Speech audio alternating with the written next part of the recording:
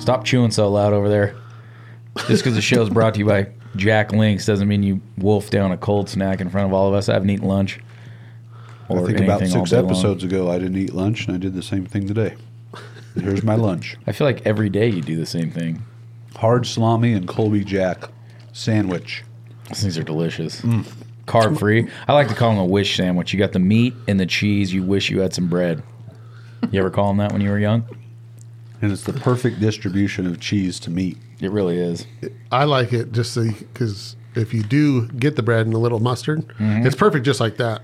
But if you want a little sandwich, you don't have to bring anything. No, it's the total man sandwich. You don't have to think about anything. You open it, put it in between some of that bread, some of that meat, some of that bread, some kind of condiment, a little mayonnaise, a little mustard, butter. You guys ever have a salami sandwich with butter? It's delicious. But you don't have to open 2 packs. You don't have to do anything. It's like the brought to you by is just written for itself with you eating that right now. I don't know if the world quite that was not scripted even. Clint's just chowing down. He won't even offer any of us anything. He won't even offer our guest. I was going to say he's right across the table from our very special guest, the 2-time international coot calling champion, John David Stanley. And doesn't offer him one. John David Stanley Jr. the 7th. You have 7 kids just like you, or turd other people. Huh? It's hard telling, not knowing. John, for those of you that don't know, you got to go by John, JD. JD or John David. Is it John John or Jon? John. Nice. Not a John boat. Traditional John boat.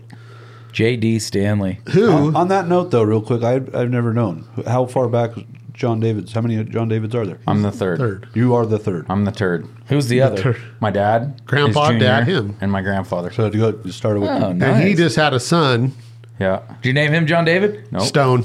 Stone. Stone. Wow. Well, there's a reason behind it. that. And Yeah, it's Stone there's- Sheep, No, Stone. Yeah. No, that's actually why. It's two And things. Stone fly. Sheep are my favorite sheep. And stone flies, so it covers the hunting and the fly fishing. Holy cow. But there's a certain it reason. disappoints your dad, grandpa, and No, his great-grandpa. he goes by his middle name. His first name's David. I kept one of my names. Oh, There's a reason why he did it. Yeah. And it's a. Do you want to talk personal about that? story. Is that okay to talk about? Yeah, I mean, I could talk about it. So Am I going to be embarrassed that I brought No, this no, up? no. It's nothing big. It's actually really cool because Yeah. so my wife and I we have 2 older boys that are not From a my previous biology- marriage, Yeah, yes. from a previous relationship, right? We've been together since they were 1 and 3, so I'm the only thing they've ever known. I'm dad. And when we were thinking of names, I wanted to keep my name going, and we asked the boys. And Dexter, who's 8 now, didn't understand why he wasn't named John David the 4th. Because he was the first. He's the oldest first kid. And I was like, it's out. I would never do that to him. So it was pretty cool because Allie and I didn't even think about it. But I would have legally changed his name to John David at that point then. You got to think outside the box. He probably would. Well, can you have another boy and name him John David the 4th? Yeah, JD4. But that's the thing is they could have kids and name him the 4th too. Oh, well, that's okay Right? then. And all my buddies in Texas were really hoping that he was going to be the 4th because they were just going to call him Quattro. Right. I was going to say, do you Yeah, go by there's a lot of cool stuff JD3 to or do. Trace or JD. anything like that? Mm-mm. Just JD. Speaking of Texas, you're almost headed back there, yeah? Yes, sir. Where'd you just come from? Alaska. Short drive from here. Nobody knows what you do except us, so tell them, what are you doing in No, Alaska? hold on. I think we skipped right over. What? You didn't go. You said he was the 4-time coot champion caller. Back-to-back international coot calling Yeah. is what I was told. What you were told. No, tell us Perfect. what you have accomplished for real. So, I won the Junior World Goose in 2001. I've called in the World Duck Calling Contest 11 times and finished Wow. in the top 10, 9 of those. I In finished, Arkansas? Yep, finished second in the world in 2007. Wow. Who won it that year? Jody Nickum. Did you feel like you beat him? No, You knew you lost? no. Well, no, I didn't know I lost, but it that sticks with me. Like, third's better than second. At least third, you didn't have a chance. You're not the first What are you loser. saying That's right right. now? Always a bridesmaid. He was never going to call his son Jody. That's right. Basically, what we just learned right and there. Jody and I are still close, and he's a really. Are you still friend. calling in contests? Man, I haven't called since 2015, something like that. Yeah, it's been a while. It's been a while. It's hard with what I do now, working in Alaska. All the contests happen when I'm up there, and Alaska is not exactly a cheap place to fly in and out of. Alaska to Arkansas is probably not a direct flight, is it? No. Especially these days. No. It's, I think the only direct flight out of Anchorage is like Anchorage to Dallas. Oh, really? You can get that far? Mm-hmm. So you're a very accomplished but a lot of them go to Seattle. duck and goose caller. Fairly, yep. You know, And now you're a fishing guide? Mm-hmm. Did you ever do fishing calling contests? How do you call a fish? Is it just bubbles, or they get like a blue whale? You throw pellets. You throw pellets on the water. It's the way it splashes. Right. No, you throw some cracked corn in there, just like when I'm out carp fishing on the Washoe Valley. Mm-hmm. Works good. Sweet corn works better. Sweet corn. So you fishing guide in Alaska, and then for 6 months basically out of the year, and then Texas waterfowl guiding in November through February. No, I'm just saying town. I can't remember the name. Haskell. Haskell. What are you guiding? Texas. Goose calling? Goose hunting in hunting. Texas? Mm-hmm. All Canada geese? Lesser Canadas and speckle bellies. Lots of speckle bellies. Is that a productive area to be? Never heard of that town before. Are all the goose hunters laughing right now? No, everybody knows what Pasco, because Texas is. It's like you've probably heard of Lubbock. Mm-hmm. Lubbock is big. Lubbock has a lot of outfitters. Where we are, there's really only 3 outfits, and everything's leased. So like nobody can get in there. Where in the geographic area? I'm halfway in between Lubbock and Dallas. Small town? Yeah, tiny. Less than 3,000 Got a hotel? Does. Got a bar? And a Maristay.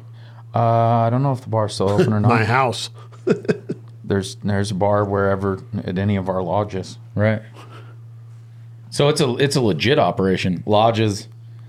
Yeah, I think we have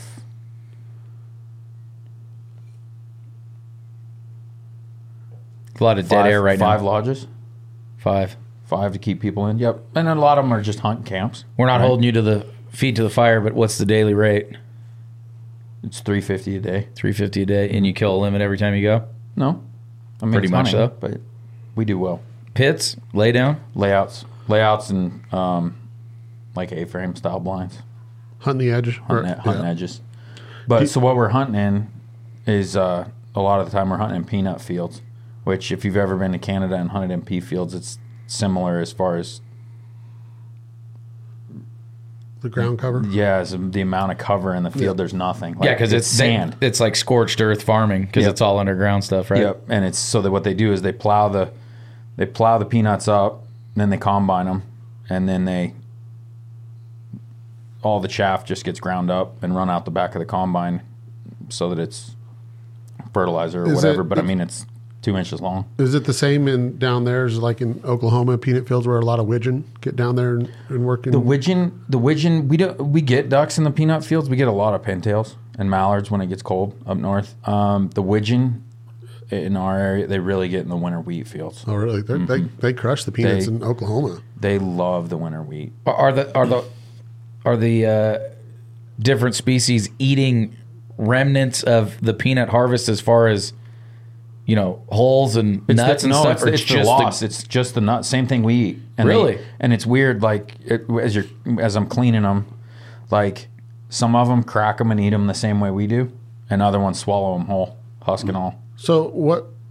Obviously, the farming is not 100% then. So what is the farming practice of tilling it up? They gather what, 85% of the peanuts out of the ground, and at least, yeah. I mean, or maybe even more, 95%. Yeah, it's the same problem as everywhere, right? Like the farming equipment and the technology with it has become so good that there's so little waste grain anymore.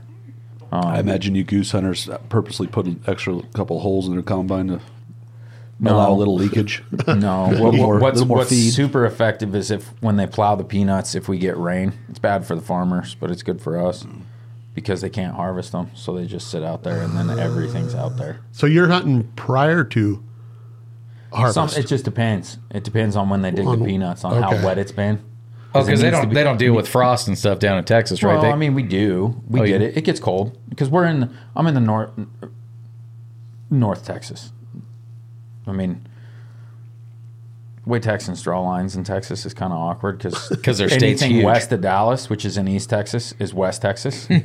So it's like Northern California, right?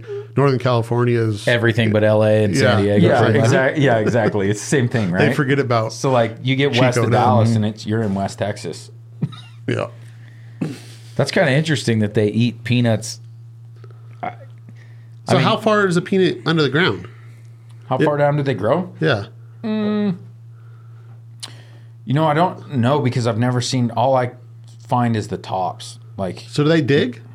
Do the ducks dig for it? They'll scratch like turkeys. Really? Yeah, they'll get in because, like, in a peanut field, this people can't see me explaining this to you guys, but literally, the top of the peanut plant's maybe only 2.5 to 3 inches tall, and it's just these little rows of what looks like weeds, and then they dig it up, and underneath it'll be, a ball of peanuts 3.5 feet across and go down. And so they just dig to the top layer of those. They're scratching up the top ones and they'll get them out. Cool. It's cool. So that's why the hogs are in there. They root all that up, right? And then they eat peanuts. Yeah. So we make fire on them too. I was going to say, I've always heard the landowners love to get that. landowner permission in Texas, you got to shoot a couple hogs for them while you're there. Oh yeah, I mean, when I started down there, all I wanted to do was shoot a hog, right? Because we don't have them here, and I was just, for some reason, like, it was something I wanted to check off my list, right? And it was during a really bad drought, so there was like hardly any hogs. And I remember I was driving around on Christmas Eve scouting, and I look over and there's this herd of pigs running across this winter wheat field, like 30 of them, and they are flying across this field right at me. And I was like, God, I wish I knew whose field that was. And then I look, and there is a red Dodge truck on their ass. And it was a farmer, and he was shooting them out of the truck with his lever action coming across the field. And he like Dukes of Hazzards it up onto the road and stops, and I got out and I was like, hey, can I shoot? And he goes, you got a rifle? He goes, stay right there, I'm gonna run them back by you. And he tears ass across the field, circles around and runs them back by me, and I was shooting them. That was my first experience with a pig rodeo. Oh, so you go getting your blind to goose hunt, you just put your AR-15 right there in the blind with you? No, I don't keep it in the field. I know, I was being facetious. I've shot coyotes while setting up decoys, though. Have you? Yeah, they follow the dogs into the decoys. Really? Yeah, are the coyotes thick down there in North Texas? Yeah. Can we get out there with you? Yeah, you know what we do. We like to hunt the edge, so too. Mangy. We don't care. Put them out of their misery. So you go down there in November, you said? End of October. End of October, which we are now. So you'll be heading down there next couple days. And then through your season goes till? My season goes to the 14th of February. And then you hang out there for a couple months? Yeah, and then I'll probably go somewhere and guide for snow geese this spring. And then go on vacation somewhere with Allie and the kids, and then head back to Alaska in April. And then April through... And then May through October, I'm fishing. And your family's with you while you're fishing, or no? Mm-hmm. Yep, Allie and the kids come up there. We got a bunch of friends up there, and that all have kids that are similar ages, so Allie and all of her girlfriends, they go pick wild blueberries, and they just go. When's the last time you got 8 hours of sleep? Last night. Oh, you did? He's not in Texas or Alaska. But I mean, you got it. Fishing, hunting season, you don't sleep, right? Yeah, somehow I managed to find a job that requires me to get up earlier than hunting. Yeah, fishing? And that was fishing. Because you got to have everything ready. Well, so like king fishing, so like I was telling you earlier, on the river, I work on the Kenai River. What's the name of the outfitting business? Alaska Trout Guides. Okay.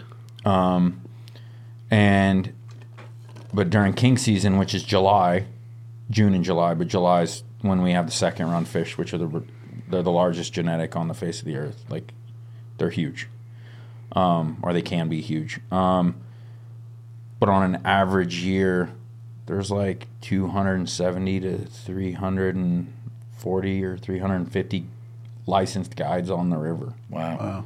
So it's definitely not the rural Alaskan experience, but it's awesome for families, guys whose wives don't like to fish because it's on the highway system. They can go whale watching, they can go hiking, they can go see the Kenai Fjords, they can go do all kinds of stuff. So we have lots of families that come up. But just that, like when I start kingfishing in July, because it's so busy, like the boat ramps that we use, because I have to put my boat in every day and take it out. All of us do, or most all of us. So if I don't leave my camper when it's busy by 3 a.m., I won't have my boat in the water to meet my clients at 5:30. It takes that long to launch a boat? And how far are you? Well, 18 minutes from the boat launch. Oh, my God. But that's also so I can get fuel and breakfast, coffee, whatever. But then... Still, 10 minutes. For 2.5 hours. Think about it. You've been to boat launches. Like, you've seen it at Pyramid. You've seen it anywhere. All of us that do it professionally or for a living have all of our stuff organized. Right. And all we do is back our boat in, launch it. And then usually another guide will jump in your truck and pull it out so that it's to speed up the process. And then you put someone in there who doesn't do it as much, the weekend warrior, whatever, a private angler. They back their boat down. They pull the plugs out to drain the boat. Then they get all their stuff loaded out of the truck onto the boat, clogging up the boat ramp for 20 minutes. Yeah. Or they can't back down the ramp. That too. I mean, I've seen that. Or their truck and trailer in the river. I've seen it when it's cold. They'll unhook their boat from the trailer. The winch thing, yeah. And hit a bump, and the boat will slide off and fall on the boat ramp. So then a bunch of people have to go move a 2,000-pound boat. So what runs first there? What do you catch first? So the first runs that we get, the first salmon that start coming in the river are kings. They start coming in late April, early May. And that first run of kings runs through June. Why is that? What makes that fish do it earlier than? Have you ever found that out? No, I don't. I mean, I think because they all run back to their birthplace, right? Yeah, but it's the species protecting themselves. So our first run fish are all trib fish. They all go up tributaries. They're not main stem Kenai fish. So our second run fish come later. So maybe that because those smaller tributaries maybe freeze faster. Or they or that's the best time for them as far as water levels to get up there. And temperature. Okay. Just probably a lot of it has to do with stuff that we probably know nothing about, but I imagine a lot of it has to do with water temperature when they spawn. Because, they don't come in and spawn right away. So our second run kings start in July and run through the 15th of August, which we can only fish till July 31st in a year that the season stays open. But those fish, they come in July, don't spawn until the very end of August, first 2 weeks of September. So they just sit there and hang out in the river, waiting for the world to be right for them to reproduce. What's the number one food source for them in the river? What are Nothing.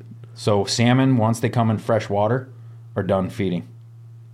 How do they have the energy to get up where Fat, which is what makes them taste good to us, the oil. That's why, so you see sockeyes, kings, silvers, they all turn red. That's their scales falling out and an infection. Their body's breaking down, which is why their meat, as they start turning red, their meat quality goes way down because they're living off their fat, which is the oil, which is what makes them taste good to us. So how do you get them to eat if you're... Piss them off. It's strictly a reaction. If they're not eating they're it not to feeding. get... No, you'll clean a king, and his stomach will be the size of a grape. With nothing. Because they don't survive through the spawn, right? No, they all die. So Pacific salmon, it's actually really cool because we get to watch it, and it happens in a rather quick timeline up there. So in the spring, when the ice out happens, all the baby salmon that it raised start migrating to the ocean. Okay? And then shortly thereafter, and even while they're doing that, the adults start migrating back in to spawn, and then they spawn and die, but by now, everything except silvers is dead by now. So even by life or a brown bear. So they live in freshwater and saltwater. They do. They raise in freshwater. So most salmon will spend, it depends on the species, and I don't remember the numbers exactly, but like take sockeye salmon, for example. They'll spend a year in freshwater, and then they migrate out to the ocean at roughly an inch long. And then in 1 to 4 years, they return anywhere from 2.5 to 12 pounds. Wow. And then that's it. But and they die. Yep. But Pacific salmon feed more species on Earth than anything else. The dead ones that go floating back down the river? In everything. General? So like on a river system like ours, the Kenai, relatively short. I mean, it's a short river system. It's only 89 miles long. Every living thing within 2 miles of that river contains salmon DNA. All the grass, all the bugs, moose, everything. Because that's the fertilizer for the ecosystem. Because as the bears, coyotes, wolves, lynx, eagles, seagulls, whatever, drag all those carcasses off and get what they want, and they drop it, that becomes the fertilizer for the whole ecosystem. Are you seeing all that wildlife on the shore of the river? You're seeing the bears eating. You see bears fairly frequently. We don't see them a lot. You see them up in the upper portion of the river. So there's what's called the upper Kenai, which is between Kenai Lake and Ski Lac Lake, which is drift boats only. Is that what you're in, a drift boat? Sometimes. So we have a permit. So there's only 19 permits up there, and the guy that I work for has one. So we work up there, and then the lower rivers are free for all. Like, what are you going on the lower river? Side tangent. Run a power boat. Oh, you do a power boat? Yeah, 20-foot. Bigger fish, power boat. Upper, lower, doesn't matter. So then there again, because of runs, so the first run of sockeyes comes in mid-June. They all go up the Russian River, which is a tributary to the Kenai, but it's in the upper portion of the Kenai. So that's where the majority of the sockeye fishing in June happens, is in the upper Kenai above Ski Lac Lake. And then we have our second run sockeyes that come in July, mid-July to this year, late August. But they're all the main stem fish, so they all spawn main stem Kenai. So they don't go up the tribs. They stay in that 89 miles and spawn from top to bottom. Well, top to the top 3 or 4 miles of what is considered the lower part of the river below Ski Lac Lake. And then so that's on an odd numbered year. Then on an even numbered year, we have another species of salmon that are pink salmon or humpies. They are the locusts of the river, and we get 2 to 3 million of them, and they all spawn in the lower 40 some miles of river. You can only fish those every other year? No, they only come up the river every other year. Really, the majority of them. Yeah. A notable run of them. How big do they get? Well, a couple years ago we had, for whatever reason, ocean conditions were really good. So they were huge. Like the world record got beat 3 times in one day on the river. Wow. And they were 14 plus pounds. Wow. Are they good eating too?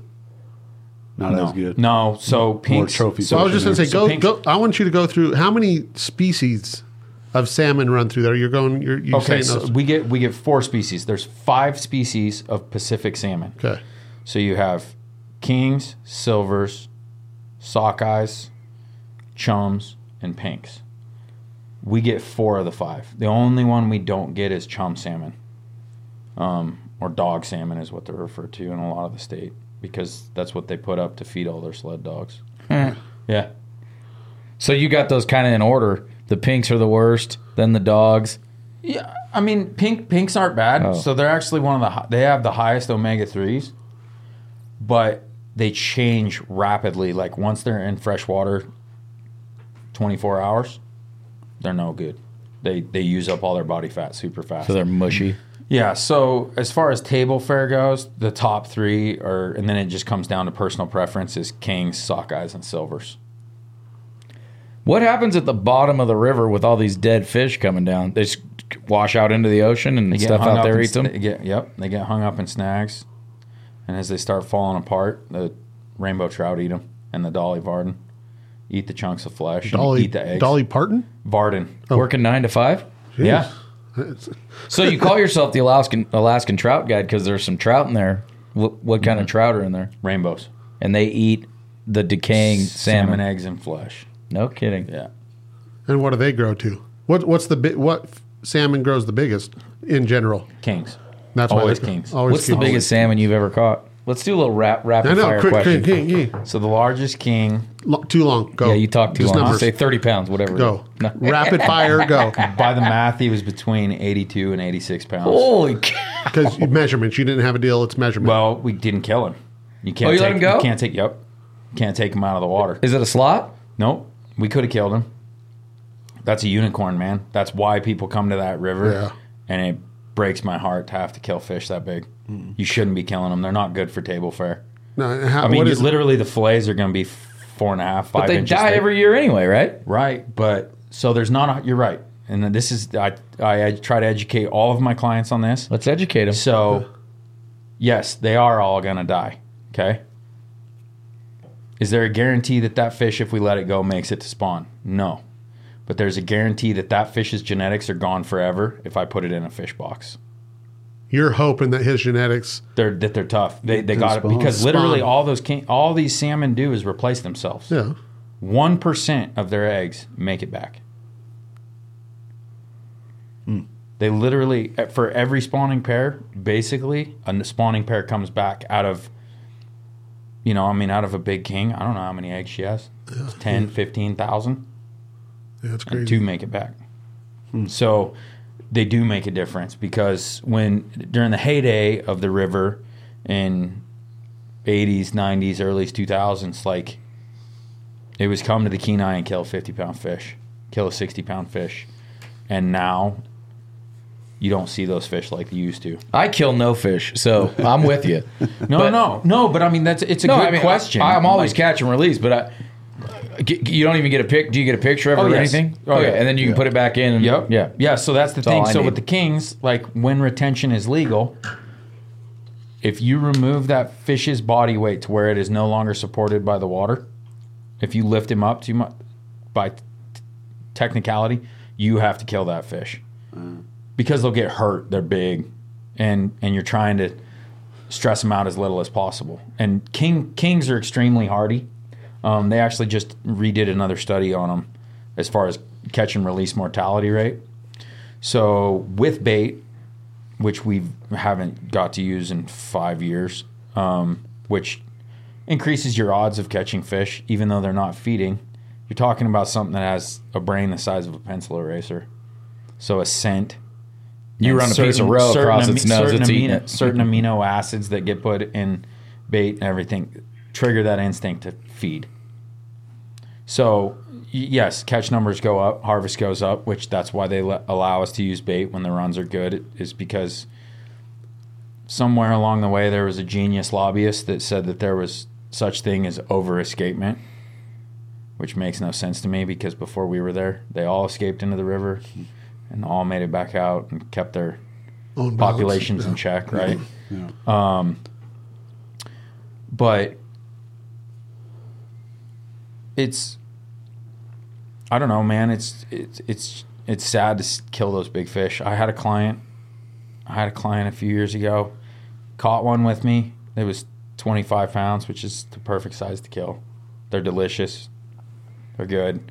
That's the genetic you want to be taken out because that king. So our kings spend 4 to 7 years in the ocean, which is why they get so big. So he kills this fish, fished with him a couple days later, and he's like, yep, not killing one, blah, blah, blah, blah, blah. And the last pass of the day, because we catch him trolling, and he hooks this giant fish, and it was, 60-some pounds. And I put it in the net, and his sons were there, and he was like, yeah, and he was his sons and his grandkids. He was like, yeah, and I was like, awesome, let's go take pictures. He goes, nope, you might as well put that one right in the box. And I was like, but you already said, like, we weren't going to kill these things. And he goes, listen here, son. He goes, I turned 80 years old yesterday. That might be the last one I ever catch. And I went, Fair enough. Okay, put him in fair a box. enough. So then I'm running up the river, and he goes, "You're going to be the talk of the boat ramp. Everybody's going to think you're the man." And I said, "No." And I stopped the boat, and I was like, "Look, here's the thing. I am going to be the talk of the boat ramp, but not why you think I am." Negative. I said, "It turns out I'm the dickhead who killed it." And he's like, "Oh, well, why don't you just pull over at one of the islands and clean it?" And I was like, "Nope, you're going to see what happens and why I didn't want to kill these big fish." And he was like, "Man, I'm so sorry." And I was like, "Dude, it's your fish. You paid for the trip." Yeah. Like, I mean, I get it both ways. 100%. Like, I'm not going to argue with an 80-year-old man. Yeah. Well, what was he going to do with it? Get it mounted, or he just wanted to eat it? Or he's going to eat it. So here's the fallacy of getting it mounted. It's all by Nobody picture does anyway. skin mounts anymore anyway. Mm-hmm. So you take 4 measurements and take a bunch of pictures of the fish. And you get your mount. That's what I mean. Is you get and your you mount give them to anyway. the taxidermist, and they give you a reproduction. And that fish hopefully went on to pass his genetics on. Yep. So what comes first, you said, up the river? Kings, then? Sockeyes. Then silvers? Kings. Oh, kings again. Second run kings. And then, so our silvers don't really start coming till the end of July, beginning of August. When I was talking to you yesterday, I can't remember which one, but you said like maybe the first or second 200,000 came. No, the second run of sockeyes this year. And that's good. Yeah, we got 2.5 million of them. Wow. Which that's the best run we've had in a long time. So sockeye fishing, I mean, the limit went from, usually the limit's 3 per person per day. The limit went August 9th, I believe. It went to 6 per person per day. Double. And that's when That means I clean a lot of fish. and the locals basically save up for wintertime and Oh yeah. all that plus stuff. plus there's a whole nother fishery on the river that's a personal use fishery where they use these big dip nets, 6-foot hoop nets, and they go stand neck deep in water. Basically, it's a mini gill net. Yeah, I've seen that on some It's insane. shows on A&E. They or catch wherever they're at. hundreds of them. No, so per household, I think you're allowed 20, I think. On the show, it was something like 20. I don't remember. I'm trying to remember. Call it 25 per household, and then 25 for each member that lives in the household, or another 15 per person. Do you live off of fish when you're up there? No, I hate salmon. Oh, good. I really don't. It's good. I eat it. My wife's amazing at cooking it. It's never something that I crave. You're married. Yeah. You just said you don't even you work away from home 9 months out of the year. She's there all the time. She's there with me. She used to guide. Oh, nice. She gets it. I'm lucky. I way outkicked my coverage. Can all 4 of us get on one boat? And would you ever bring a podcast team to fish up on the Kenai River? We all 4 could be on the same boat? Yeah. Oh, let's do it. That's what I fish is 4 people a day. Dang. Next real live quick, podcast. On once they're in the river, any natural predators in the river? Because I'm Seals. kind of seals in the river. Seals okay. follow them up So the How seals far up? follow them up. all the way to Kenai Lake. So all 89 miles of the river. Wow. Yeah, the seals have become a huge problem, actually. And there's no deterrent for them. You can't do anything. Natives can shoot them. Indigenous natives. But they started doing it this year a little bit, but not enough. I mean, the problem is now is like I saw it in June this year, and I've never seen them that early, but I saw seals with their pups, like they were training them where to come to, and they were there for like 3 or 4 days, and then they were. Is gone. it dangerous to you guys? Like if you were to get out of a boat and say reeling a fish, would they come and attack you? I had one come up and grab like a 6-pound rainbow at the boat this year. Wow. I got it back. Do you know on the native part of it is it a survival thing as far as what they're able to use them for if they're dogs or whatever it is, or is it to preserve the salmon harvest? No, it's for their what is it? Their lifestyle, so to speak. Like they're allowed to harvest. Seals, whales. Because they eat them. I mean, they eat them. They can make stuff out of the every bit of the pelts and all that. I remember our buddy Les went up there. It was Les fishes. I see Les when he's up there. Yeah, but I'm talking about a seal. He was able to, when it was still allowed. Oh yeah, because he probably went in the 60s. Yeah. He went before the Marine Mammal Act. Exactly. He was able to go hunt those, and he tells a story of killing one way out, like on this island when they bring him back, that the natives were digging holes on the shoreline, in the rocky shoreline, and they would just dump the seals in these holes and cover them back up.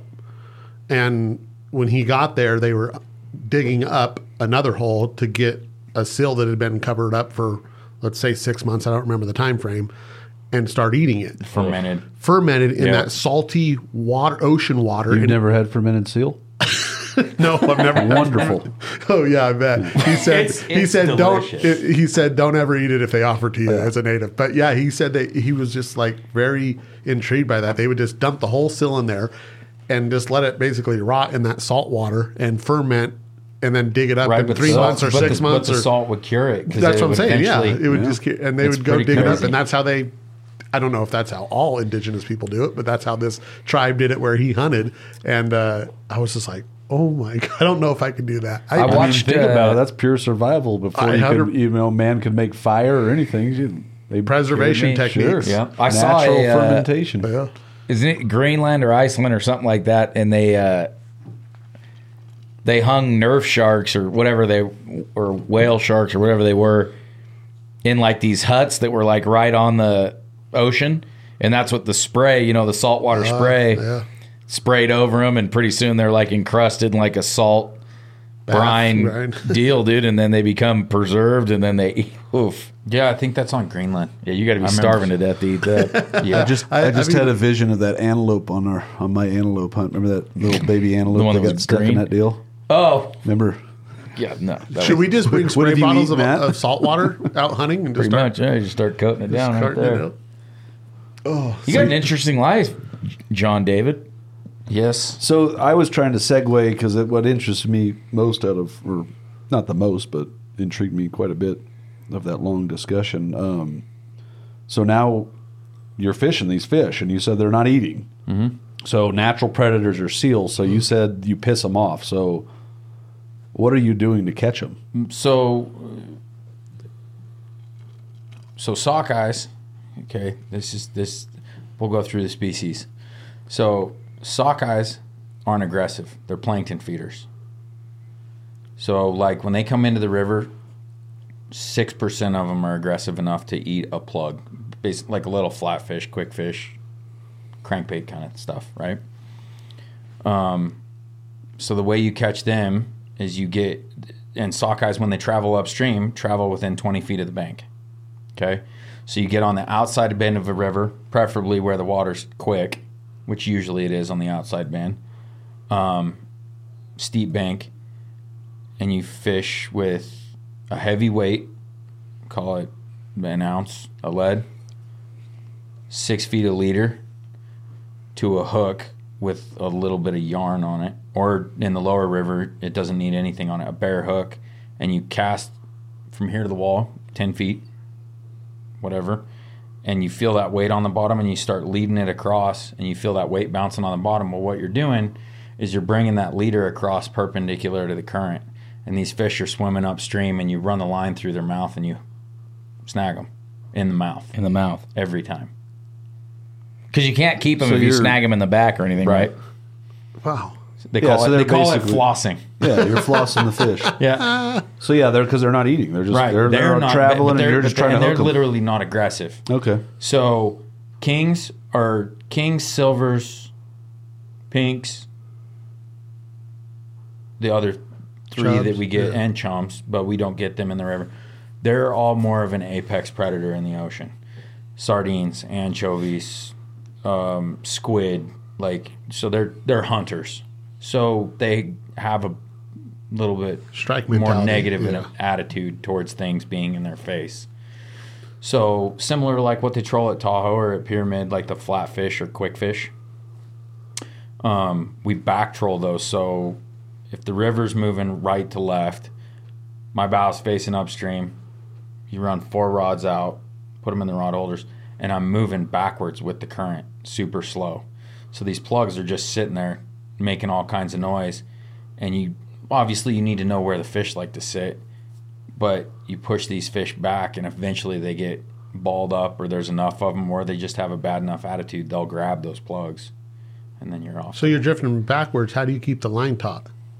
Current keeps it taut. Like literally, I move like if the currents so the average speed of the current in July when I'm king fishing is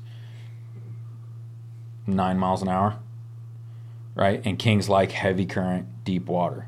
So you run those plugs out, click them over, put them in the rod holders. They start swimming, and then I'm moving the boat back. I'm holding it into the current with the throttle and moving back super slow. Like it might take you an hour to go 300 yards. But that also being said, a lot of the time, like you're rod tip to rod tip with the boat next to you, and then there's a boat below you and above you, and you're in this. So how far do you get to put your leaders out or your lines out? Depends on how busy it is. Is that so you can run? Is that law? No, but just responsibly. Yeah. Like you get too much scope out there, and that fish decides to cut across. Yeah, and pretty soon you're in. Everybody else, like I've had to cut all my lines, which those plugs aren't cheap. Those plugs are, $12 to $40 a piece. And I got to cut 4 of them loose and hope I can go find them because somebody's fish got tangled up in my stuff. What do you mean hope you can find them? There's a chance you'd be able to go find them? Yeah, they float. They float up. Huh. So, yeah, I mean, it's different. What do you have to do as far as, like you're saying, a weekend warrior, I imagine a native doesn't have to have any qualifications, but with having people in your boat as a guide, what do you have to do as a, basically to work, get a license and stuff. You have to have to run a power boat. Excuse me. You have to have a Coast Guard license, 6-pack. You have to have 6-pack of beer. No. Oh, I wish morale would be much better. Different most days. Then we have state park permits. Then we have refuge permits. Like it's Alaska doesn't mess around with their. That's their number one way to make money, right? So yeah, and it's it's a popular that and commercial fishing. Is that just not interjecting politics, but is that all state ran? Is any of that federal that you just listed off? Yeah. So the whole the Kenai is a unique deal. So the Kenai River as a whole is considered a state park, but within that, half of it's National Wildlife Refuge. Okay. So that's different permits that you have to pay for every year. Is that a refuge for fish, or what is it? It's just a national wildlife. It's like Stillwater. It's a national. It's part of the National Wildlife Refuge system. What's the refuge though? Like everything, just it's a resting point for. Isn't that typically what it is? It's like a protected. It's a refuge similar to Stillwater, where a portion of it is closed, a large portion of it's open to hunting. Oh, gotcha. Which is I forget what the percentage rates are. I think it's 60-40. I think that's right. I don't remember. And there's ducks and geese that roost up there? There's ducks and geese that raise there. It's cool in the spring, in April, May, and June. Like you go up to the lake, like I'll take the kids up to the lake and we'll go look for black bears or whatever. And all the sea ducks will be on the lakes migrating back north. So it's a cool place to see all tons of wildlife, especially for kids. I see harlequin all year. Do you are you worried about bears and stuff on the river? I mean, no, because I'm in a boat. I fish out of a boat. I don't bank fish very much, so they're. Do you carry just in case? Sometimes depends. If I'm on the upper river, I do. Gotcha. Brown bear, black bear too, or both. Mm-hmm. Yeah. Brown sow with cubs. I don't care what color she is. Sow with cubs. It's just not your friend. Yeah. But they're pretty well behaved up there. So I think I don't know if it was me and you talking about it the other night, or if I was talking to Chad about it. But so when I started working in Alaska 10 years ago, that was the first year they had opened the refuge up in 25 years to bear hunting. But the state of Alaska used hunters because they were having so many negative bear encounters to curb that problem. It's awesome. And it sucks for my clients because we don't get to see near as many on the lower part of the river. But there's also way less bear problems. Yeah. Turns out when they start getting shot at, people are a bad thing to be around. What I think is cool is instead of our taxpayer dollars going to A government, conservation or whatever, stopping the, bear encounters, is you open up tags and a controlled thing, and you have a bunch of guys that want to go do it anyway. We've been having this conversation about coyote hunting contests because they want to stop them in Nevada, yet they want to pay a government employee to go out and kill coyotes because they damage livestock and eat people's dogs. Did they realize what it costs to have those guys go? No, it's insane. No, it's Because all you got to about pay a pilot, then plus the shooter. I mean, I remember when I was right when I started guiding, I was 17 or 18. One of the guys from Endow called my dad and asked him if he knew anybody that would want to shoot coyotes because the job was open to do it. And back then it paid 40 plus grand a year. And we do it for free. Mm-hmm. We don't. No, we don't do it for free. We spend pay money. licenses. Oh, I know. I'm just. We pay for licenses. We stimulate the economy to do it. 100%. I mean, yeah, it makes no sense whatsoever to be paying these. I mean, it's a good deal for whoever the trapper or the hunter is. Don't get me wrong. I'm not trying to take their job away. Two guys. But it's one guy that's not putting any money into the state. He's taking it out of it. Whereas, Yeah. they start using hunters again in California or Washington or anywhere that they're having issues with anything. I don't care what animal it is. Hunters are your best friends on that deal. Yeah. Sportsmen. I have two more questions for you. Okay. One, have you ever been to a Kenai baseball league baseball game in the summer? A wood bat league. It's a very, very big deal up there, Kenai baseball. No, I have not. Did you even know that existed? No. The Kenai baseball. He wakes up at 3 a.m. every morning, dude. He sees nothing but the Kenai River in his pillow. And two, this is the biggest. You got to pick one. Hunting or fishing? Forever? Yeah. If I could only do one? One's got to go. Are you in Texas or are you in Alaska? No, I'm hunting. So But I'm not in Texas. you're hunting, but not in Texas. I mean, Texas would be part of it, but Yeah. All right. Where would you be hunting? Arkansas? no. Nevada? Idaho. No, Fallon on the Duck Club? No, if money was no option, all I would do is sheep hunt.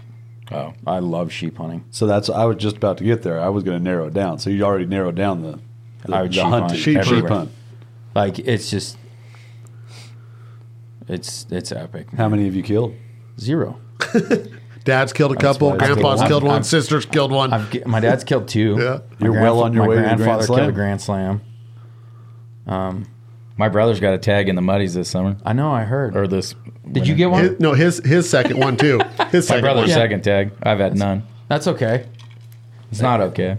Well, but that's the program, right? Like, I've helped a few sheep through the fence. yeah. Into your Nevada rubber boots. joke. Oh my God! You just pulled a muscle in my rib cage. Oh God, that is good. Good comedy. Oh, Shit. whew, sheep? Did you just say sheep? No, and I don't know that I'd stick to just sheep hunting. Like, the mountains, man, just backcountry hunts. Well, that's it. It's John floats your boat. David Stanley the Third. The turd, they called him when he got here. always. The turd. What a great life you lead.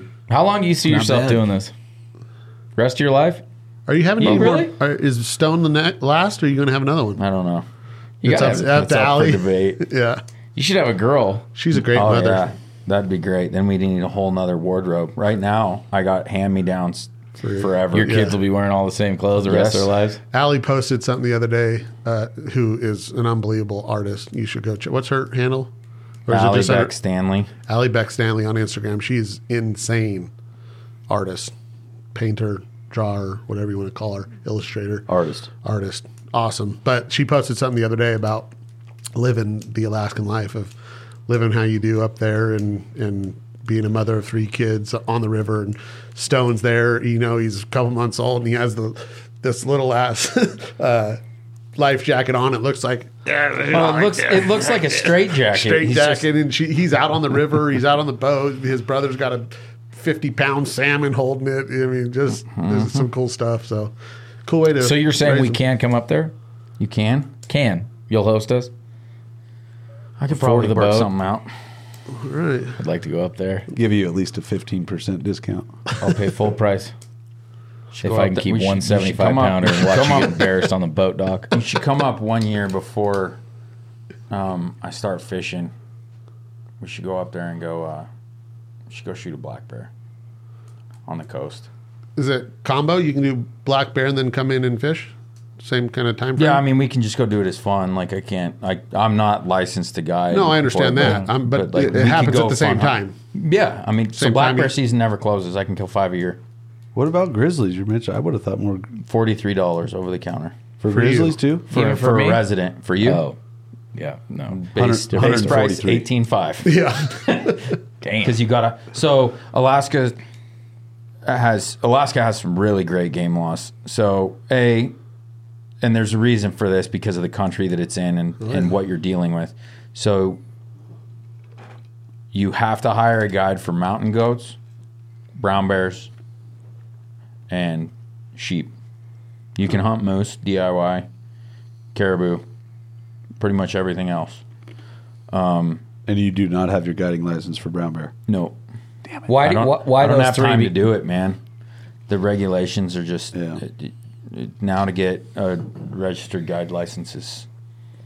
Why those three species need a guide? Because there's some stipulations to killing them. Backcountry. Danger. So like when I was working up in the Brooks Range, for Dall sheep, I was supposed to be there 12 days, a day either side of a 10-day hunt, and I spent 21 days in the mountains because of weather.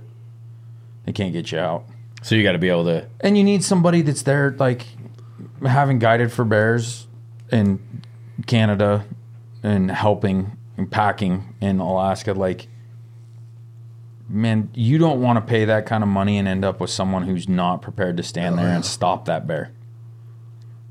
Because, I mean, one of the guys that I worked with in the Brooks, who I also worked with out on the Alaskan Peninsula when I was packing for brown bears, they had one. I wasn't on the hunt.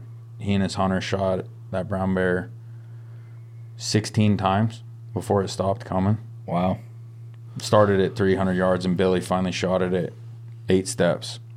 Shot it in the skull, and the client was pissed at him. Because he wanted the skull? He ruined the trophy. Billy goes, and he's this old farmer, like cowboy from Montana.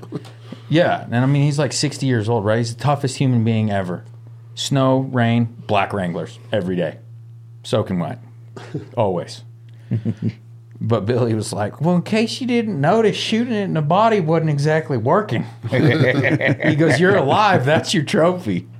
Wow. You know, but I mean, but those bears, like, pictures don't do them justice. Like most things. Like, you know, pictures of the mountains in Nevada, Lamoille Canyon or places like that. Like, it's not the same as when you're standing there looking at it. It doesn't do it justice. Like, you don't understand how big they are. You know, I mean, you're talking about critters that get upwards of 1,400 pounds. Like, that's... You're no longer the well. We should have you back on the show. You got a wealth of knowledge already. Yeah, whenever. Well, yeah, we'll see you when you're done with your. I had my mind set on a brown bear, but no brown bear. We'll I'm just going do black bear. So what you say, black bear? So black bear is DIY. Yeah, you can buy the tag. Black bear. So black bear and a caribou. Let's do it. No moose. I'd rather go moose. I went moose hunting this year. Fish. Well, so 8 bulls in 3 days. None of them were legal. Wow. That's the other thing that I wish more states. I know I'm still talking. No, you're fine. But what? We're bringing you back. Okay, you can't spend it all waste all your stories. We don't want to hear about your moose story. We'll come back to the more good game laws that Alaska has. Yeah, we appreciate you coming on the show. No, thanks for having me. I want to talk about that, and I want to talk more about the waterfowl side. Yeah, we didn't really get into. Yeah, 2-time international coot calling champion, right here on the show. Good segue. Buddy. Here's a good way to bring it out. This is all mouth calling right here. John David will send us out turkey calling. Go. I can't do it anymore. Oh, come on. Tried to set it up letdown. for him and could not. I guess that's it. Clint, you just keep eating your Jack Links. You keep trying Jack to Links. do good in life. All the way from the highest state in our union. Yeah, you He lives in two of the largest states of our union. D2 D2. Yeah, biggest. D2. They fight with each other over who's larger and who's They not. do. John David Stanley the third. We appreciate you coming Thanks, in, Jack brother. Links. Thank you, buddy.